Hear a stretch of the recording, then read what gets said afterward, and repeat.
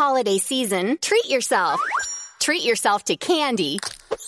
Celebrate the holiday season with the Holiday Crush. They've sprinkled candy with a holiday theme and fun-packed challenges every week for 5 whole weeks, finishing on January 4th. The more challenges you complete, the better your chances of unwrapping delicious rewards. So, are you ready to crush the holidays? Play the Holiday Crush now. Download it from the App Store, Google Play, or Windows Store for free. Terms and conditions apply. Sammy, look at the lag. Joe, leave! Do the best thing, leave!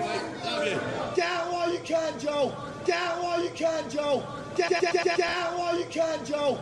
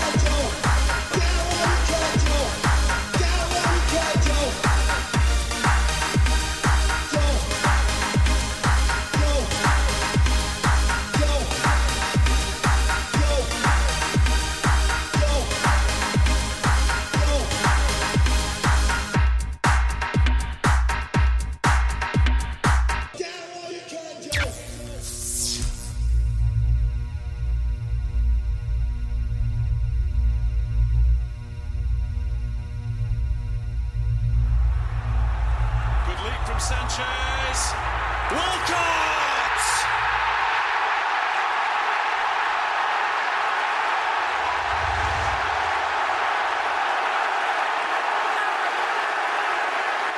Ear-splitting noise from the Arsenal fans.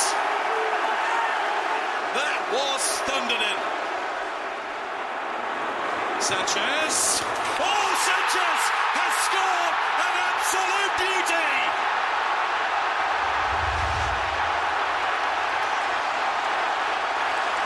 Unstoppable, and so it seems are Arsenal. Ah, da ist das Tor per Mertesacker. BFG, the big fucking German, wie sie ihn nennen. Das war die Entscheidung. 62. 3-0 Arsenal, standesgemäß. Cross towards Giroud. And Giroud has tapped in a fourth. The final flourish from the Gunners.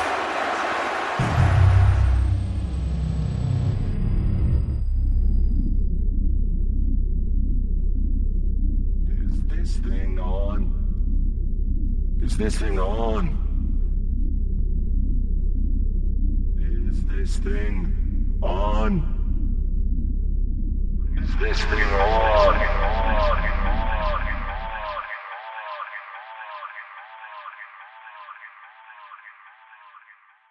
Yeah, it's on.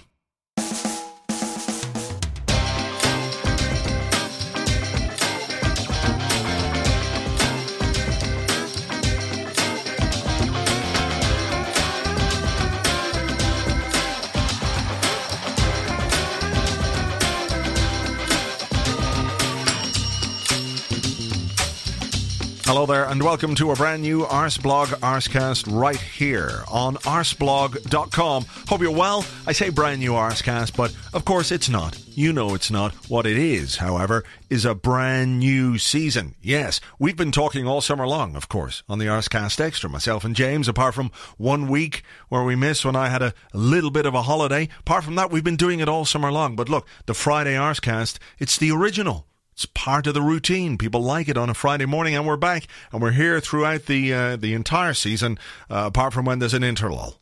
And that's got nothing to do with me. But look, we won't worry about interlulls just at this moment in time. I hope you're well. I hope whatever you've been doing this summer, you've had a good time. I know many people just kind of switch off when the season ends. They say, that's it. I'm having nothing to do with any football whatsoever. I'm not going to look at blogs. I'm not going to look at newspapers. I'm not going to listen to podcasts. Of course, there are more of you out there these days who are like, no, fuck, season, off season, summer. No, give me stuff. We need stuff. Arsenal stuff, Arsenal news, transfer rumours, transfer gossip, transfer speculation, transfer this, transfer that. Give me more podcasts, give me vidcasts, give me TV, give me YouTube, give me whatever you can get me in terms of Arsenal something. They just need the Arsenal, they need it. But look, I know some of you don't.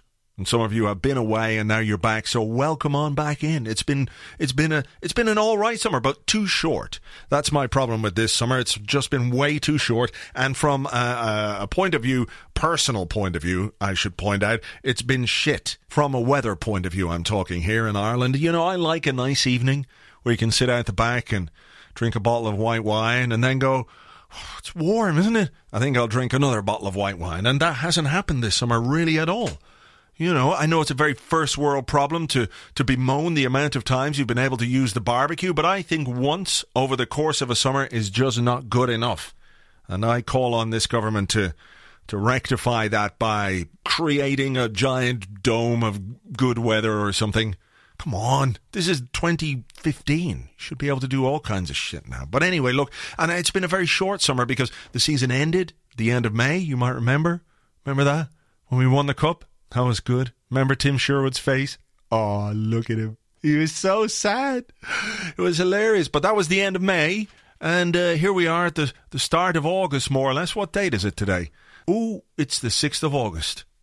When you listen to this, it will be the 7th of August. Or it could be the 8th or the 9th. You could save it over the weekend. It doesn't really matter. But look, here we are. It's like 2 months and just a week or two and a bit months or whatever way you want to put that. It's just a bit too short, isn't it? Really. We should have more time off from football, but of course there's European Championships next summer. And that's why we've got to get all the football in, squeeze it all in before we have the European Championships, which I believe, I could be wrong here now, but it's been totally redefined by UEFA. It is a 48-team tournament held in 19 cities across Europe. Penalty shootouts and extra time are mandatory in every single game, even if somebody wins, just because that gives them more time to sell ads. That is what we're dealing with from a European Championship international football point of view. And hey, international football, hasn't that been fun this summer? FIFA, Sepp Blatter, corruption. Who could have guessed? It was like a bolt from the blue. Like if you discovered your neighbour who likes to dress up as a clown and who's got a basement in his house and drives his clownmobile to schools when schools finish every day, and you find out that he's some kind of sick, evil, twisted, murdering pervert. It's like, who could have seen that coming? Not me. But look, we won't dwell on the bad things of football. We'll look at the good things of football. And that, of course, is Arsenal. And what a good pre-season we've had. We beat Singapore, and we beat Everton, and we beat Wolfsburg, and we beat Lyon, and, of course, we beat Chelsea in the Community Shield. That was good. I enjoyed that. Just simply from the beating them point of view, but it was a good way to prepare ourselves for the new season. We might look at that a little bit later on, or not. Who knows? This is a very fly-by-night Arsecast. I should tell you, we've got 2 guests on the show for you today, so it could be a bit of a bumper edition, and we'll see where it takes us. But look, it's been all good. Transfer-wise, it's been a bit quiet, hasn't it? Of course, we brought in Petr Cech, and that means that Wojciech Szczesny, he's gone to Roma. Made some saves for Roma already. Bit of a surprise there, I have to say, but he was in the papers talking about how he's going to come back a better goalkeeper and a stronger goalkeeper. And actually, I was talking to somebody who would be talking to somebody who might know, and they suggested to me that the idea was for Szczesny to go out on loan and actually to come back. So he could use this loan to put last season behind him, the bad season, to sort of regain his goalkeeping mojo. And if he does that, then they view him still as somebody who could have a future at Arsenal and somebody who could perhaps push Petr Cech while he's the incumbent, the number one. And of course, if he doesn't have a good season at Roma, then it's like, well, see you later. That's what's probably going to happen. But the door is not fully closed on Wojciech Szczesny. That's my startling bit of info for the opening part of this very first Arsecast of the new season. But apart from Cech and Szczesny going out, not much happening apart from lots of loan deals. Of course, Chuba Akpom's gone on loan. Daniel Crowley's gone on loan. Isaac Hayden's gone on loan. somebody else has probably gone on loan as well, and there could be another couple of loan deals along the way. Carl Jenko Jenkinson, of course, he's gone back to West Ham for another season. Another player who, on the face of it, you'd say, well, it's probably curtains for him, but again, the door is not fully closed, depending on how he does and depending on what Debussy does and Bellerin do and all that kind of stuff. And we've brought in a whole raft of young players, lots of signings at youth level, including, of course, the Jeff. Yeah. Jeff Jefferson. He is the man. He stood out during the Emirates Cup, and whether or not he gets some first-team action remains to be seen, but Arsene Wenger wants him to stay and train, and he's quite exciting, and we all like a young talent in which we can invest ourselves.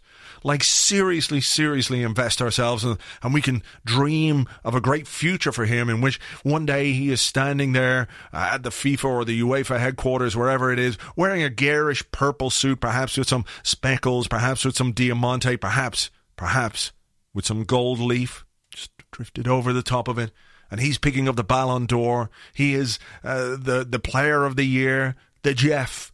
Ladies and gentlemen, the winner of the play, it's the Jeff. And that's our guy. He's going to be our guy for the future. But, you know, we've been there before with a number of young players, and it doesn't quite work out. So I don't necessarily want to hype up his chances too much. But look, I'm going full in on this guy. Just telling you for this season, he's going to be my guy at youth level. So look, what else should we do other than talk about Arsenal stuff with some other people? Because that's kind of what this podcast is about. So with me first to discuss the injury to Jack Wilshere, what that might mean for him, what it might mean for Arsenal in the transfer market, and what are Arsenal's plans for the transfer market in general, a man who should know. From The Telegraph, it's Jeremy Wilson. Hi there. Hi. Let's start with Jack Wilshere. After a really good pre-season, or getting most of a good pre-season under his belt, and with the injury problems he's had before, the news that he's suffered a hairline fracture of his fibula is something of a blow, both for Arsenal and for Jack Wilshere too. Yeah, it's really, you can't help but feel really sorry for him, because he looked, at times with Jack Wilshere, with the sort of some of the odd pictures we've had off field and that, you sort of sometimes think he's his own worst enemy. But he looked like this summer he'd really got his head down. He came back early from training. He finished the season well in the games that he played, more England games really, because he obviously struggled to get back into the team. But the sad thing was he had looked really good in pre-season. In the games in Singapore in particular, I thought he looked really good. And it's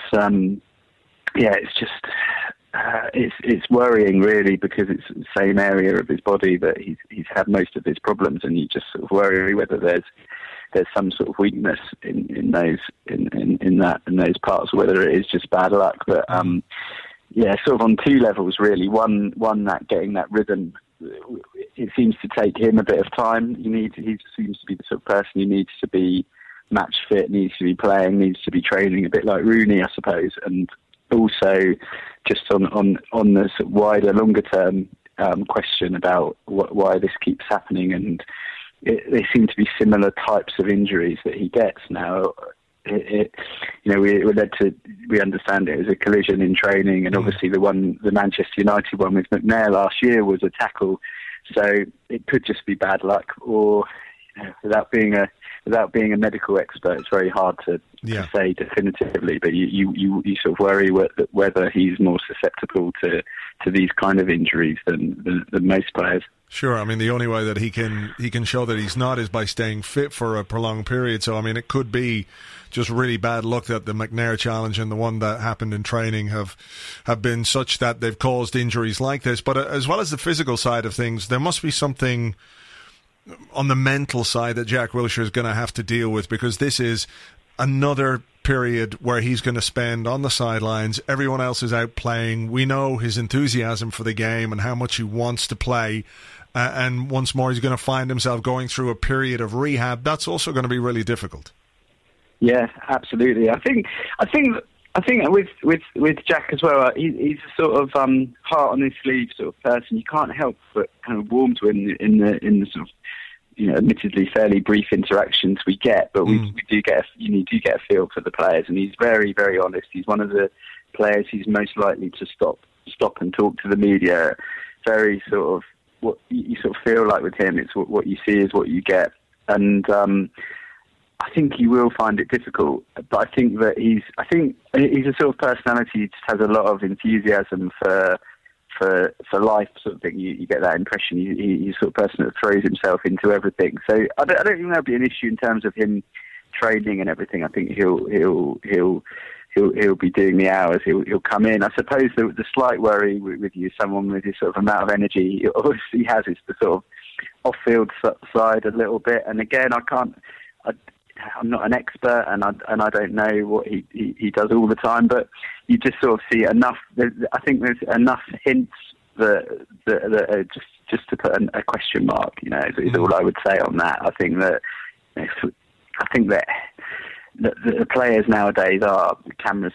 They can't do anything without. Everyone's got a camera on their phone and whatever. Yeah. So things can get completely blown out of context. I understand that, and I might be. It might be wrong to even place that question mark, but I just sort of think with him, I just think we've seen enough little glimpses where there's enough where you sort of wonder a bit, and you sort of hope that that having a spell on the sidelines doesn't sort of cause any temptations really that on that side that could just slightly slow his recovery. That's all I'd say on that. And I'm not saying I know anything at all really, but I suppose.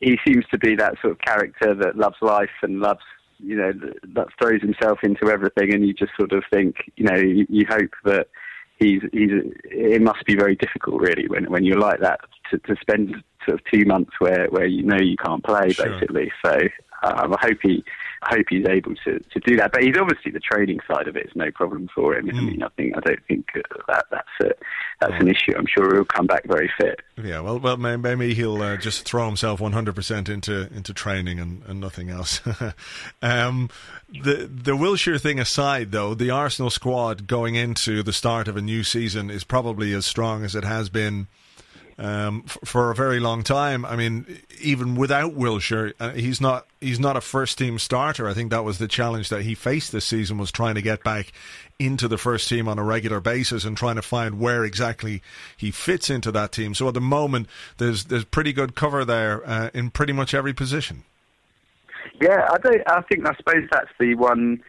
It'd be interesting to see whether this causes Arsene Wenger to think about whether he gets a central midfielder, because we know early in the year he was looking at it, and I expected him to bid for Schneiderlin. So I know that Southampton certainly expected him to bid for Schneiderlin. Was that before or after the Coquelin emergence? Yeah, around January. So really before, really, because it was sort of Coquelin had just got into the team, but wasn't really at the time where he'd established himself completely as he did by the end of the season.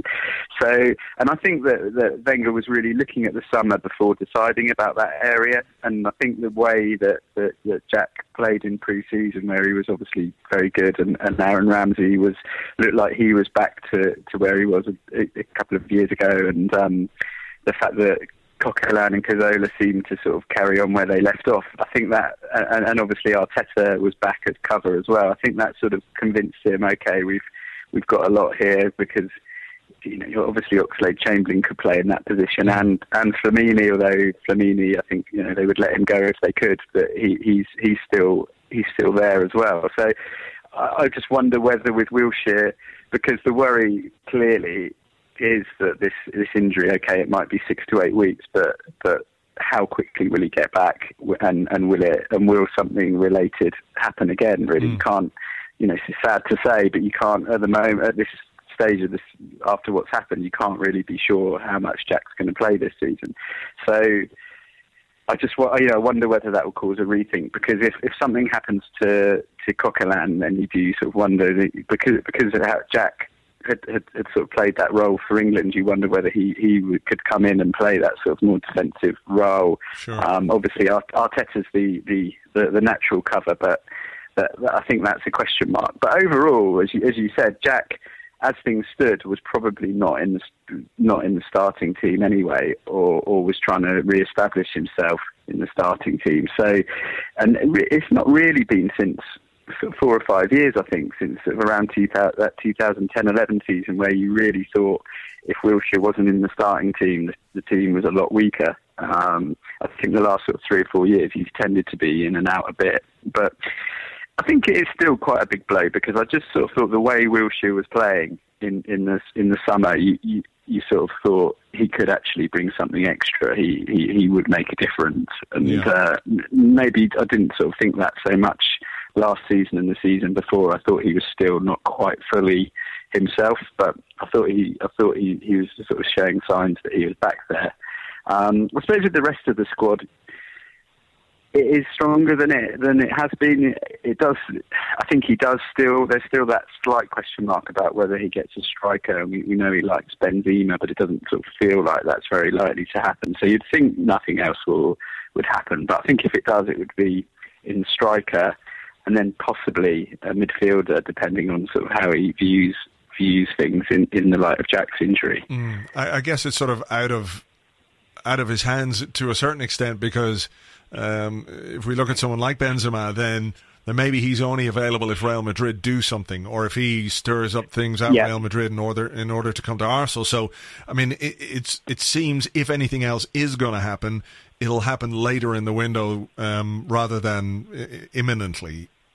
Yeah, exactly. I think you're exactly right. I don't think it will, and my sort of hunch would be that it's unlikely to happen, and I think that with Sanchez, if Welbeck comes back okay, and Giroud, and obviously Theo, there's sort of 4 people that can play, but if that out and out striker is probably Giroud's the only one. Maybe Welbeck could play there a bit, but as you say, what the club, the sort of level that the club have reached, you're talking about, to make a difference, you're talking about someone of that £40-odd million bracket, someone who's better than a sort of Welbeck in that role. So you're talking, there's not that many of them in Europe. There's probably only 5 or 10 players, and most of them are all settled at a club. So it's quite hard to, as you say, it depends a lot on what happens at other clubs and what happens with other people, because there's no point in just buying, someone like Llorente's been linked. Okay,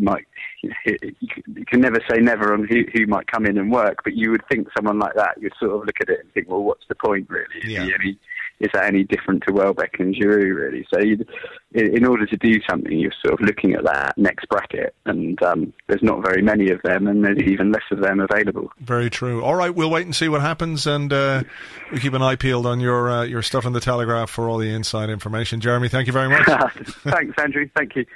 If you want to follow Jeremy on Twitter, you can do that at JW Telegraph, at JW Telegraph. Thank you very much indeed to him for his time. Now, before we get on to the second part of the show and our second guest, just a couple of things to mention. Firstly, if you do like the show, and I assume you do because you're listening and still listening, if you were hate listening, I reckon you'd have tapped out well before now. But look, if you are a fan and you like what we do, please give us a rating or a review, or indeed both, on iTunes, because it helps the podcast. It pushes us up the charts and more people can find out about it and everything else. So that would be very much appreciated.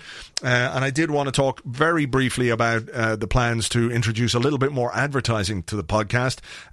It's not going to be ridiculous. We're not going to stop every 10 minutes to have a break. There might be a little ad at the start and there might be an ad in the middle. I think that's the way it's going to work. I have to iron out all the details as yet.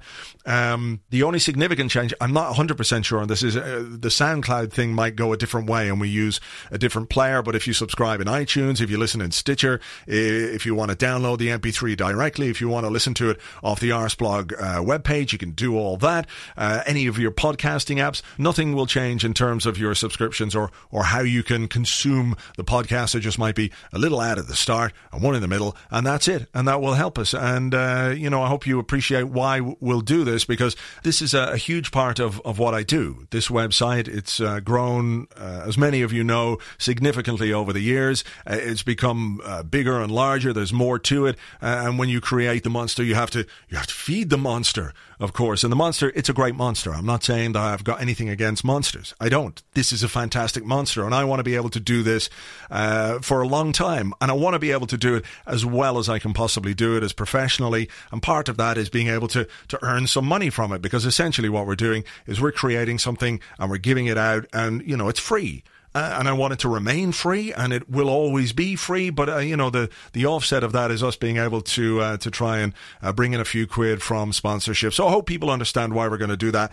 It's not going to be a case that it'll be ads here, there, and everywhere. But look, I'll give you more details on that when I have them exactly. But that's just sort of kite flying this whole idea here that 30 seconds of an ad at the start in return for half an hour, 45 minutes. I think it's all right, isn't it? I think so. All right. Okay, well, let's get on with the second part of the show. And my second guest is one of the co-presenters of the Second Captains podcast here in Dublin. We spoke during the week. This was recorded before we knew the extent of Jack Wilshere's injury, so there is some mention of Jack in this particular conversation, but I just wanted to put it in the context of us not knowing that he was going to be out with the hairline fracture at that point. So this is the conversation that I had with Ken Early from Second Captains.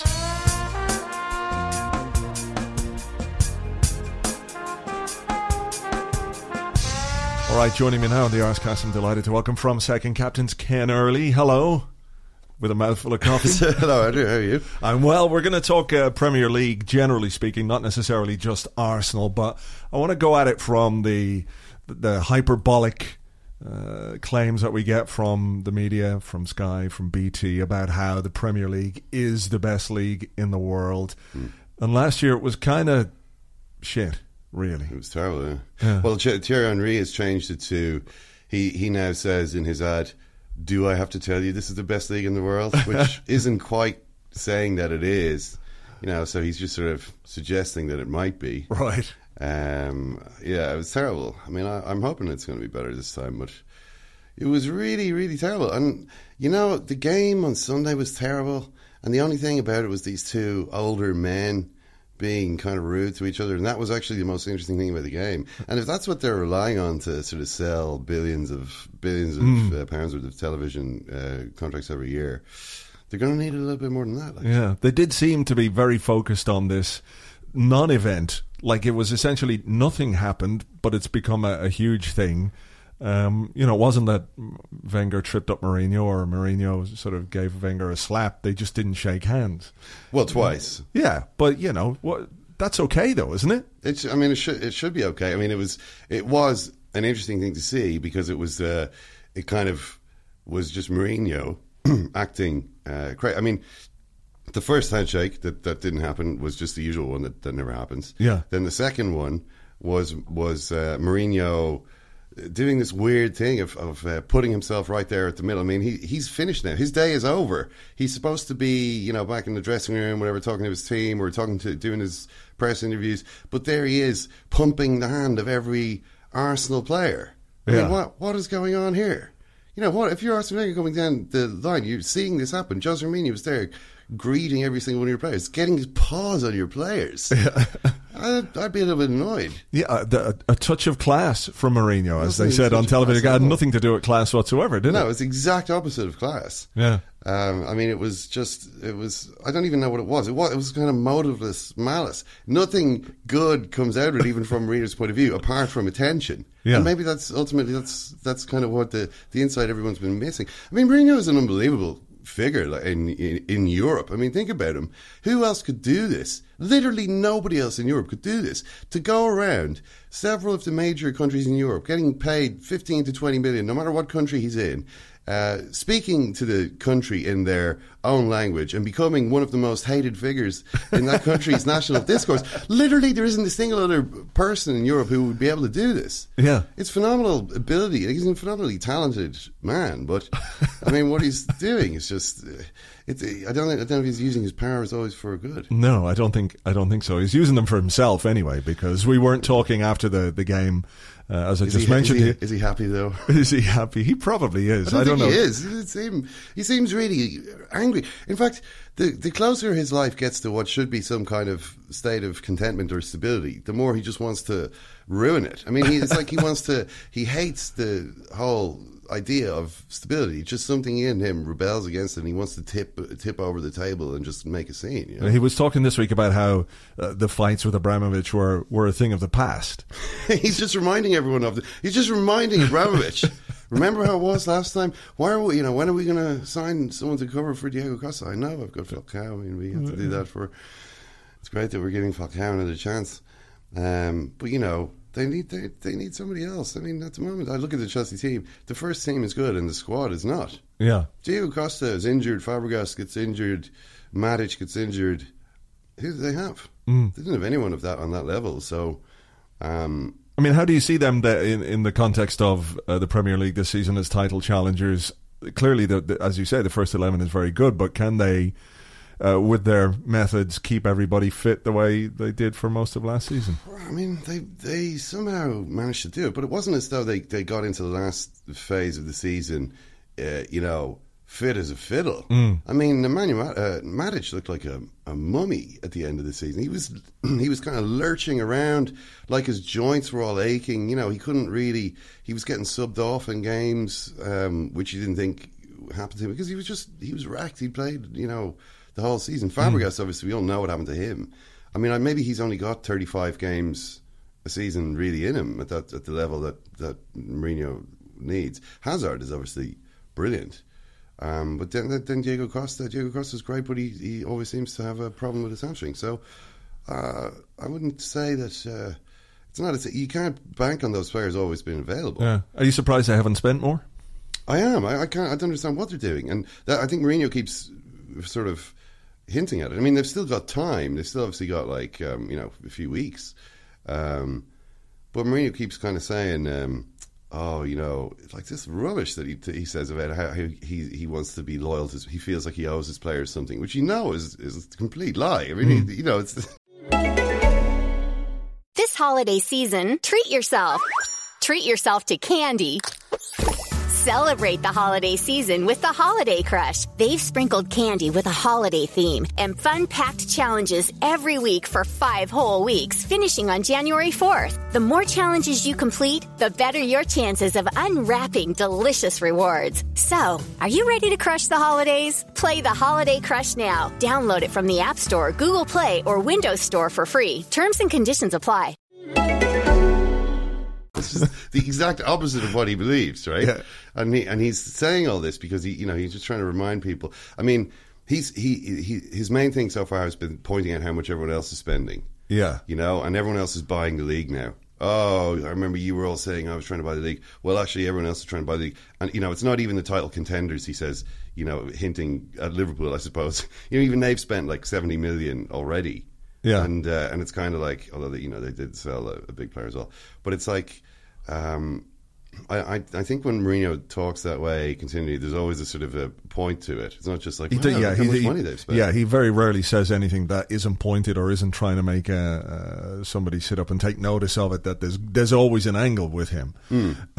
Which is one of the tiresome things about listening to him speak, you know. And also the fact that when he says those things, or when he says certain things, that he's not necessarily challenged by the press the way that he was in Spain either. Well, no, that's true, but like, I mean, it's a strange one. I mean, I sometimes wonder what people expect to happen in these press conferences. I mean, the job of the journalist at the press conference it's not like a cross-examination, really. Sure, but you know, when someone says something particularly outright, and I'm not thinking of any examples right here, but you know, there's always. You go, hang on a minute. Like when, even that, like when you say that Rafa's wife needs to get back in the kitchen and sort out his diet because he looks. Well, what way did you perceive those comments? Was that like misogynistic comment about Rafa's wife, or just a comment about Rafa Benitez being too fat? Well, it was meant to be just an insult at.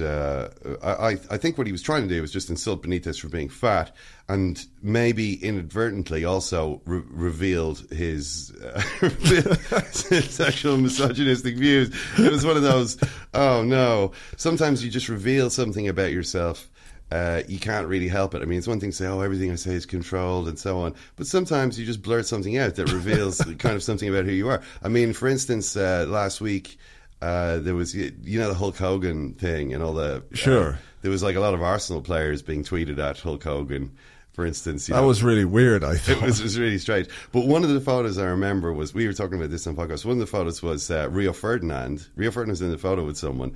And I said, I was kind of just going through name. I was like, oh, here's Arshav and here's Welbeck. You know, here's Rio Ferdinand with some guy. The some guy is Drake. Right? I'm like, so I said there's some guy, it's Drake. I didn't recognize Drake. Okay, so you got me. I wouldn't recognise Drake if he walked in this room right now. Yeah, I recognise him now. I have to say, you've learned I your lesson. I saw him. I think I recognise him now, but it was like, okay, all right. I didn't recognise Drake. I mean, essentially, I'm one step removed from Hulk Hogan here. Right? He doesn't recognise anyone in these photos. I'm just not recognising half of the celebrities that I see. But, I think Mourinho, in meaning to just insult Rafa for being fat, also revealed himself to be something of a sexist, which, to be honest, is it that big of a surprise? I don't know. All right. Well, look, let's move away from Mourinho, as amusing as all this is, and look at perhaps what the two Manchester clubs have done in terms of their spending.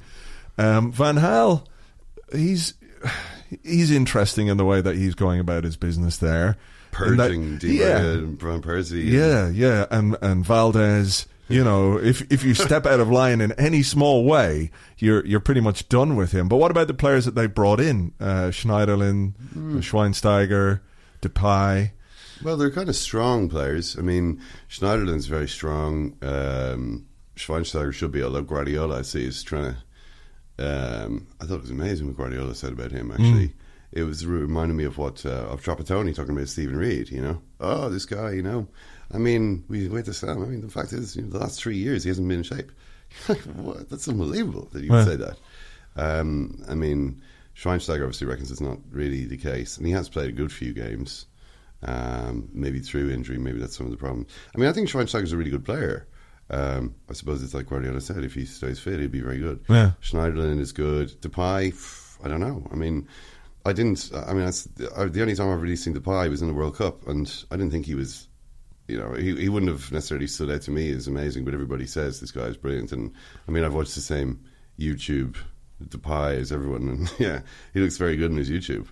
There's a lot of players that look good on YouTube, though. Yeah. I mean, I'm sure he's very good. I mean, there's always like a good Dutch player, isn't there? I mean, there always is. Yeah. Maybe he's the current. I mean, it's been Arjen Robben for a long time, and Van Persie maybe not so much Van Persie. I mean, it's interesting that Van Gaal just getting rid of. I mean, Van Persie's gone, and it's without a whimper from anyone. No one cares about that. Yeah.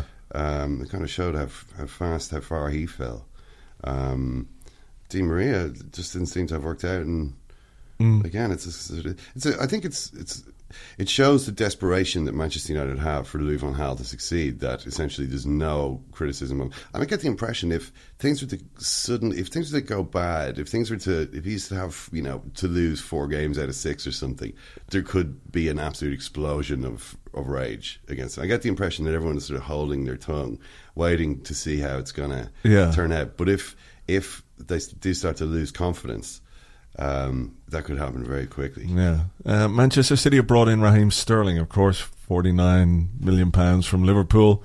Again, what did you make of that? What did you make of that move and how it came about? It was an inevitable move, given the way that things are broken down between him and Brendan Rodgers.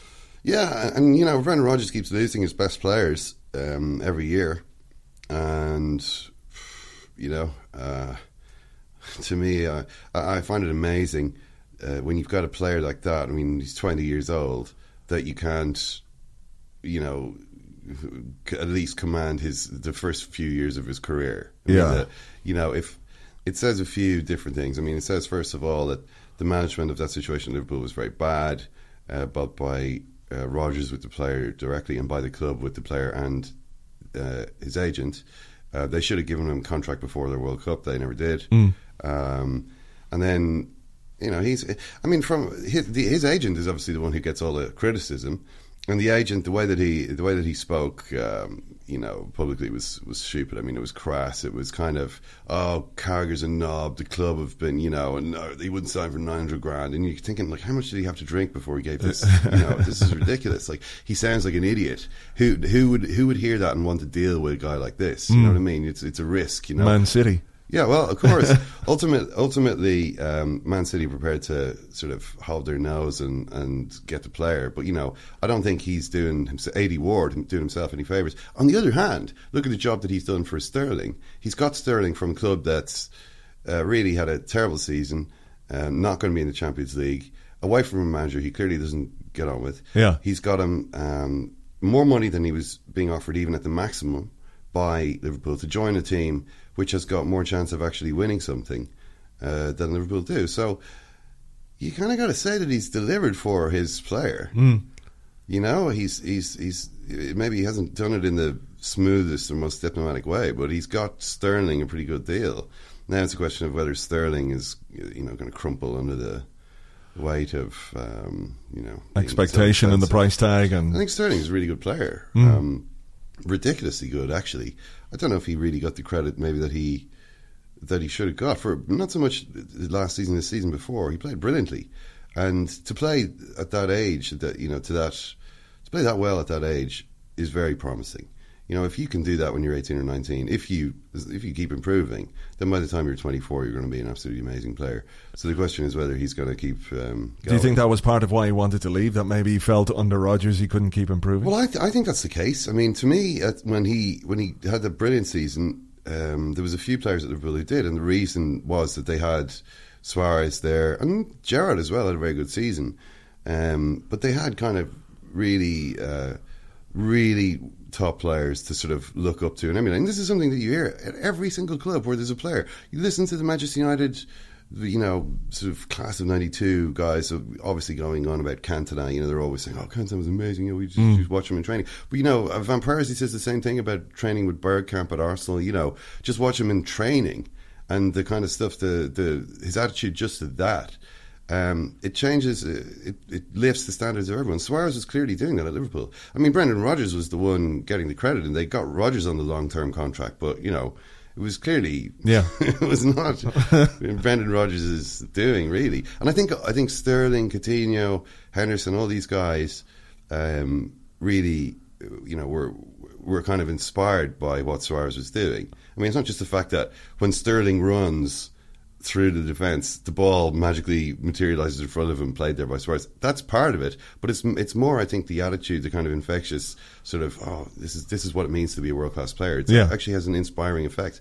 Who's there at Liverpool now? He's actually supposed to be doing that now. He's supposed to be the guy who does that for everyone else. Yeah. And he's too young for that. Yeah. He can't do it. So I think he probably needed to be out of there. Right. It's a badly managed situation by Liverpool. Sure. All right, then what about Arsenal? This season, there's a lot of talk about how they still need a striker, but in terms of the overall squad, how do you view the way Arsenal are set up for this season? I think Arsenal should win the league. I think they should, and if they don't, then Wenger's got to go. No. Well, at some point, it's kind of like, well, when are you going to do it? Like, seriously, when are you going to do it? I mean, I'm kind of impressed that he's got back to this point. I didn't think that. I thought that he was I thought he was gone. I thought that I didn't think Arsenal under Arsene Wenger would ever actually get back to the situation they're in now, where they actually look like one of the, in my opinion, at least the two teams most likely to win the league. I thought that he had just lost too much confidence. I mean, I was at quite a few games at the Emirates, say 2011, 2012, and really there's some bad atmospheres at those games. Like, I remember one game, the one against Man United, where they lost 2-1. Yeah. The Oxlade-Chamberlain substitution. Yeah. Oh my God, it was unbelievable. When do you see a stadium against a manager like that, and then a couple of years later the manager has managed to come back that late in his career as well? That's so far into his Arsenal career. I thought it had kind of turned decisively against them. There was no return, and that was wrong. He has managed to put together a team which I think has got. The reason I think they should win the league is because the other strong team in the league is Chelsea, and I just don't think Chelsea are going to score enough. I think Arsenal are going to score a lot more than Chelsea, and most of the games, the Premier League games, it's just about scoring 2 or 3 goals. I mean, it's kind of a simple league in that sense. It's not like. It's just like, can you win? Can you beat enough of these teams? It doesn't even. People go on about the big games between the big teams and so on, but actually, what really matters is winning, not drawing. Your games against the rest. Yeah. Win those games, don't draw them. And the secret to winning them is scoring more. And Arsenal, just look at Arsenal's team; they've got a lot more goals in the team than Chelsea. Like Chelsea, you've got Costa, Hazard. Who else scores in their team? Like Willian barely shoots. Never mind scores. They've got a few sort of players like that. Guys who are never going to get a goal. With Arsenal, I think almost everybody in the team is capable of scoring, and now they've got a goalkeeper who's unlikely to throw as many in as previous goalkeepers. I just think it's all kind of set up, and they also have. I thought the same thing was happening. What I was talking about with Suarez, with Alexis Sanchez at Arsenal, where they've got a guy who's like just got a different sort of attitude from everyone else. Like it's kind of he's showing them something a little bit different. I mean, Mesut Ozil does not have this thing that Alexis Sanchez has. No, he doesn't. No, I mean he's a good player, and he knows how to pass the ball where he wants it to go, but he's not. Sanchez is the kind of guy who he's a real competitor, and you need a couple of guys. And if you have a guy like Sanchez, suddenly maybe Ozil kind of is feeling a bit better about himself. I think he's a kind of a leader and an example to the others. So yeah, there aren't any excuses. Basically, if they don't win it this year, it's time for Wenger to go. All right. Well, I mean, the balance is there anyway in terms of experience and quality. It's like the squad is better than it has been for a very long time. Well, I mean, say for instance, a couple of years ago, it was like, Jack Wilshere was kind of a big. People were, if you're thinking, well, Arsenal have a good team, a lot of that would be based on because Wilshere's going to come good. Yeah, Wilshere's got so much. He's got so much potential. He's got so much ability. He is kind of injury prone, but hopefully this will be his year. You know what I mean? Whereas now it's like Wilshere's just a squad. Wilshere's just a squad player now. Yeah, he's not. You don't need Wilshere to play. He doesn't need to kick a ball this season. They can get by without him. I mean, I don't even know if Wenger still is even really that. I mean, how many times are you going to be caught smoking? You're an idiot. I'm not suggesting being caught smoking or being caught smoking is a capital offence for a football player. Sure. But it just shows you what he must be like to deal with. You know what I mean? It's just the tip of an iceberg. It's like, okay, well, I mean, he just repeatedly can't stop doing this one stupid thing. Is this the only stupid thing that he can't stop doing? I doubt it. Yeah. But okay, the fact is they no longer are relying on him. If he has a good season, he might still have a good season. He might still be a big player for them. But they don't need him to be. They've got enough players there that it doesn't matter. Yeah. And that's why I think, when you look at the squad, there's a lot. I think, say with Chelsea, if key players are missing, they don't really have players of that level to come in. But with Arsenal, I think almost everyone apart from Sanchez, they have a guy who can do what that guy's doing. Yeah. So it's looking good. Do you see any change in the top four? Can anyone come into the top four? Well, I mean, can Liverpool do it with the players that they've brought in? They might, but I mean, who could have any confidence in Liverpool? Really? I mean, they just. Rodgers is a. I mean, they've got this difficult start as well. So it's they've got to play Man City, Man United, Bayern Munich, Arsenal, Real Madrid, 1959. They have to play all these things in the first 7 games. Is all these. So it's not going to be. You could see Brendan Rodgers being sacked 2 months into the season. That's something that could quite feasibly happen. Although if he gets through it in some kind of shape, they don't lose all those games, then maybe he's kind of set up quite well for the rest of the year. Maybe the hardest bit is done. Yeah, but I mean. It's impossible because no one has really seen this team play yet. It's almost a completely new team. So they've got some players who should be, theoretically should be good. But no one knows yet if they're going to be able to sort of pull it all together. No, and you'd have to say probably not. I mean, so when was the last time that happened? A sort of ragtag bunch of misfits came together one summer and won the Premier League title. I can't think of too many times that happened. No, like, getting into the top 4. I mean, to get into the top 4 means finishing ahead of Man United, Man City. It's not as though Man United or Man City are, it's not as though you're looking at these teams going, wow, no one could ever finish ahead of those guys. Yeah, but you wouldn't back. You'd still have to back either of them to finish ahead of. Sure. Liverpool, I think. Sure. I mean, I think City maybe are looking a little bit weak. I mean, I think they're treading water a bit. Are they just sort of biding their time for next year when Pep Guardiola can come along and take on another really, really difficult footballing challenge by going to a club with lots of money and? Well, it looks like it, doesn't it? But I mean, it's kind of. I mean, it's an interesting one, isn't it? Like with Guardiola. Like I remember when he joined Bayern, thinking, "Oh, this is like, come on, Pep," this is hardly, like pretty much the point that you're making there. This is not a difficult challenge, but actually it was really difficult. It was. I mean, they had not won the treble, but when he signed for them in the December or January, they went and won the treble, which was like Christ Almighty.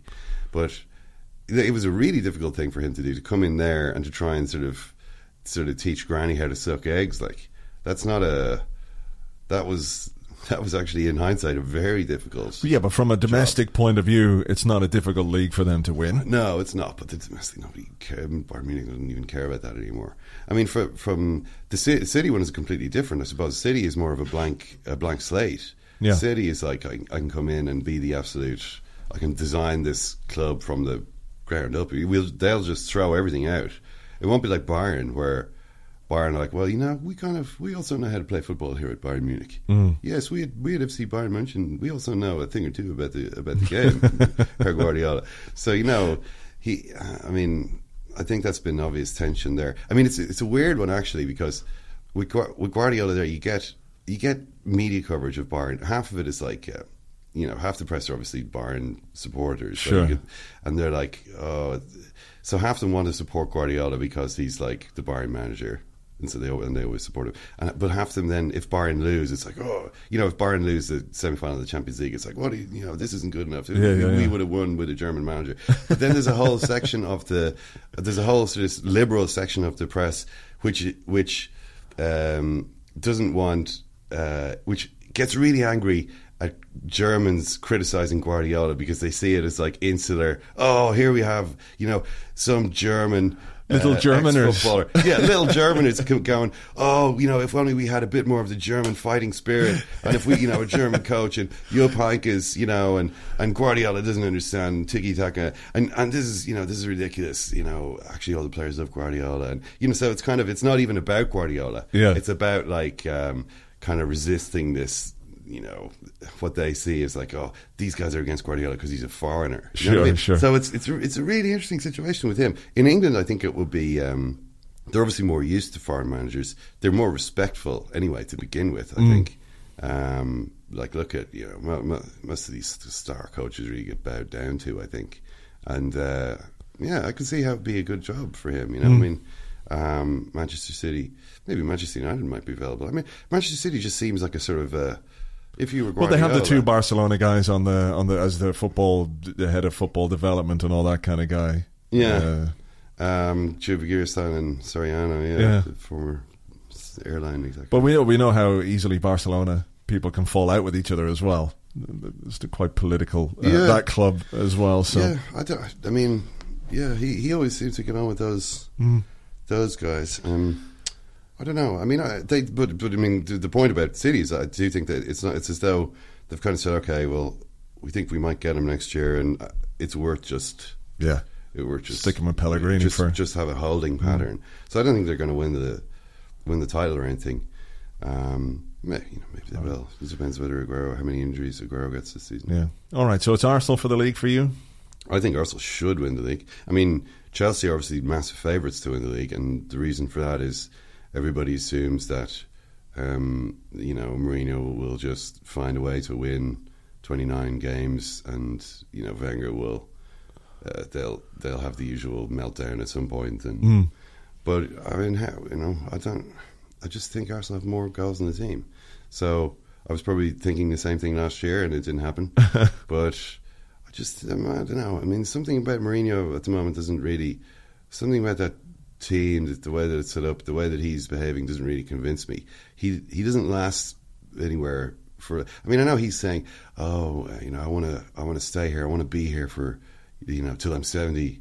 I want to coach till I'm 70 anyway, and I want to be like Ferguson." He's nothing like. He's but never where like can that. he go again though? That's the thing. He's kind of running out of places where he can actually go. I don't think so. I think he's still got plenty of places who would take him. Man City say. Yeah. Say if Guardiola's like, sorry, actually, I don't like you. Van Gaal has left Manchester United. I'm going to join them instead. Man City would be like, okay, we'll just go to the complete opposite way. Chelsea is the club of his life. He couldn't go to another English club. Yeah, he could. Yeah, I mean, he says he wants to stay for a long time, but he just can't. I just don't think he's psychologically able to do it. And maybe it's because of his the conflict model or whatever it is he calls it. Basically, you go around just insulting everyone all the time, and like in the hope of provoking a reaction. Well, you just do that enough time, and you lose your job. Yeah. Like, I mean, look at him already last week before the games had started. Pellegrini, he had to go Pellegrini. Obviously, Wenger was a loser. If that had been me, I would have tried to find a way. Why is it always going against my team? Rafa's fat. His wife needs to get back in the kitchen. That's before anything has happened. It's insane. It's crazy. Like, Alex Ferguson never went on like that. You can't do that. Yeah. It's just like you've got Mourinho has got a certain amount of the power and influence Ferguson used to have, but you have to conserve it in order to be able to use it. You can't just be willy-nilly. It's a blunderbuss. You just can't do that. Eventually you just piss off a critical mass of people who are kind of like, this guy's just... Yeah. And I mean, if that's happening on the outside, you imagine what's happening on the inside as well. Sure. Oh, we've got to get rid of Juan Mata. Like, why? We've got to get rid of Kevin De Bruyne. He's a weakling. Oh, really? Is he? I mean, who do you have now? Willian. You're left with Willian. You keep they buy Salah, Quadrado. They buy Quadrado, nothing happens. Yeah. So he's got this other problem, which is that it's not as though players are really performing brilliantly under him. Apart from Hazard, he's the only one, and John Terry. Yeah, John Terry with his whatever evil power keeps him going. He's like in this state of grace now. John Terry. He's last season, one of his best ever seasons. He's just like, as he gets more kind of old and like he's sour looking, he's like just getting better and better. Yeah, after every game, suckling from Mourinho to regain his vitality. He's just, I mean, remember him? Wasn't it at Arsenal last season? Actually, there was a 0-0 at Arsenal. Was that how they won the league? Was it? There was a big. Was there? There was a there was a draw. Yeah, it was a 0-0 at Arsenal. The one where Oscar got. Yeah. But was that the one where Terry was celebrating on the pitch? Yeah. I mean, it means a lot to him. That John Terry does have. I know, especially in Ireland, no one has ever really had much time for John Terry. But I mean, you gotta say, like, he does have the guy. He's got something, and Mourinho is able to. I mean, the way that Mourinho plays suits John Terry because he's always just standing on his own 18-yard line. He doesn't ever have to run. That thing that happened to him, the thing that Van Persie did to him in that 5-3 game is never, ever, ever going to happen to John Terry ever again in his career. He will never be that far forward on the field with nobody behind him. It's just never going to happen. Oh. So I don't know, but I don't know. I'm not hugely. I think if he's fighting with everyone outside already, I think he's a bit tense. I don't know what's going on inside the squad, but I can't imagine that it's much better than the outside situation. Well, we've come full circle on this one. Started with Mourinho, we're going to end with him. Ken Early, thank you very much. No, Adrian, thanks a million for having me.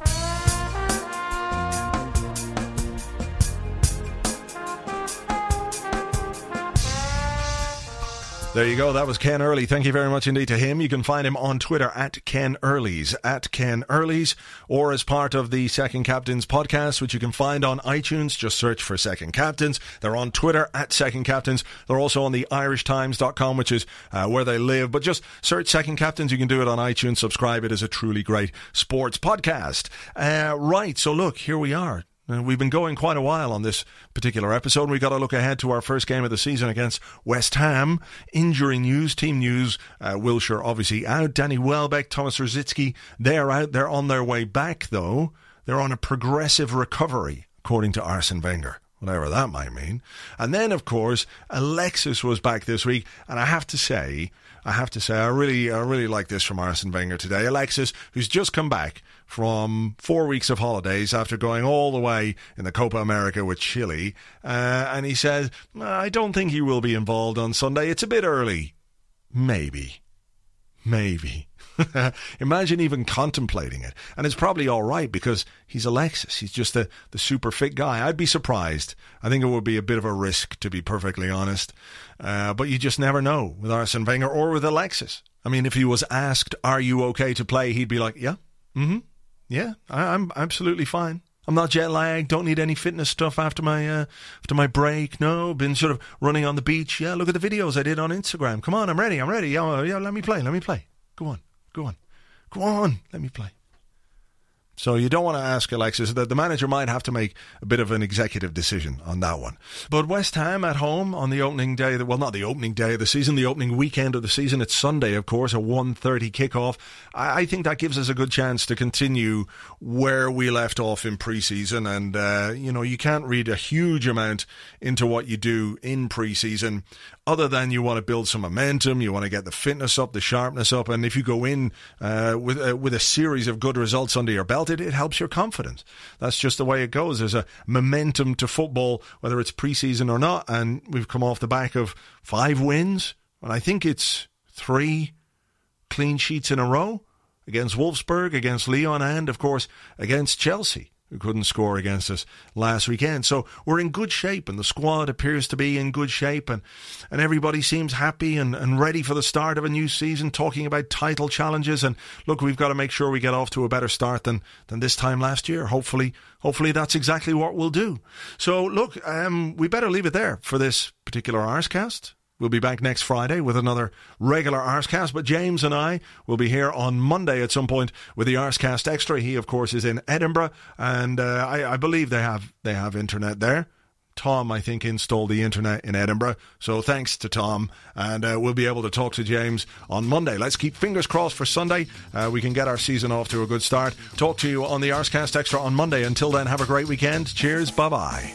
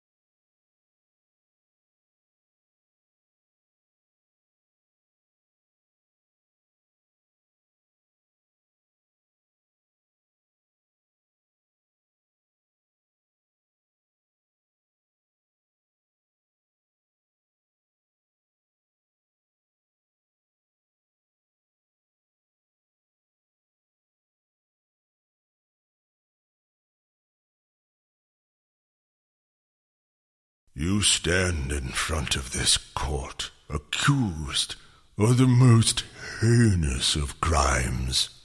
Even hundreds of years ago, when barbarians and Philistines ruled this land, they deemed this behavior unacceptable. Every day I see all manner of reprobates and ruffians, and people who should be sent far away on boats. But you, sir, what you did is unconscionable. Now, Mr. Wenger, how do you plead to the crime of not shaking hands with another man after a football match? Look,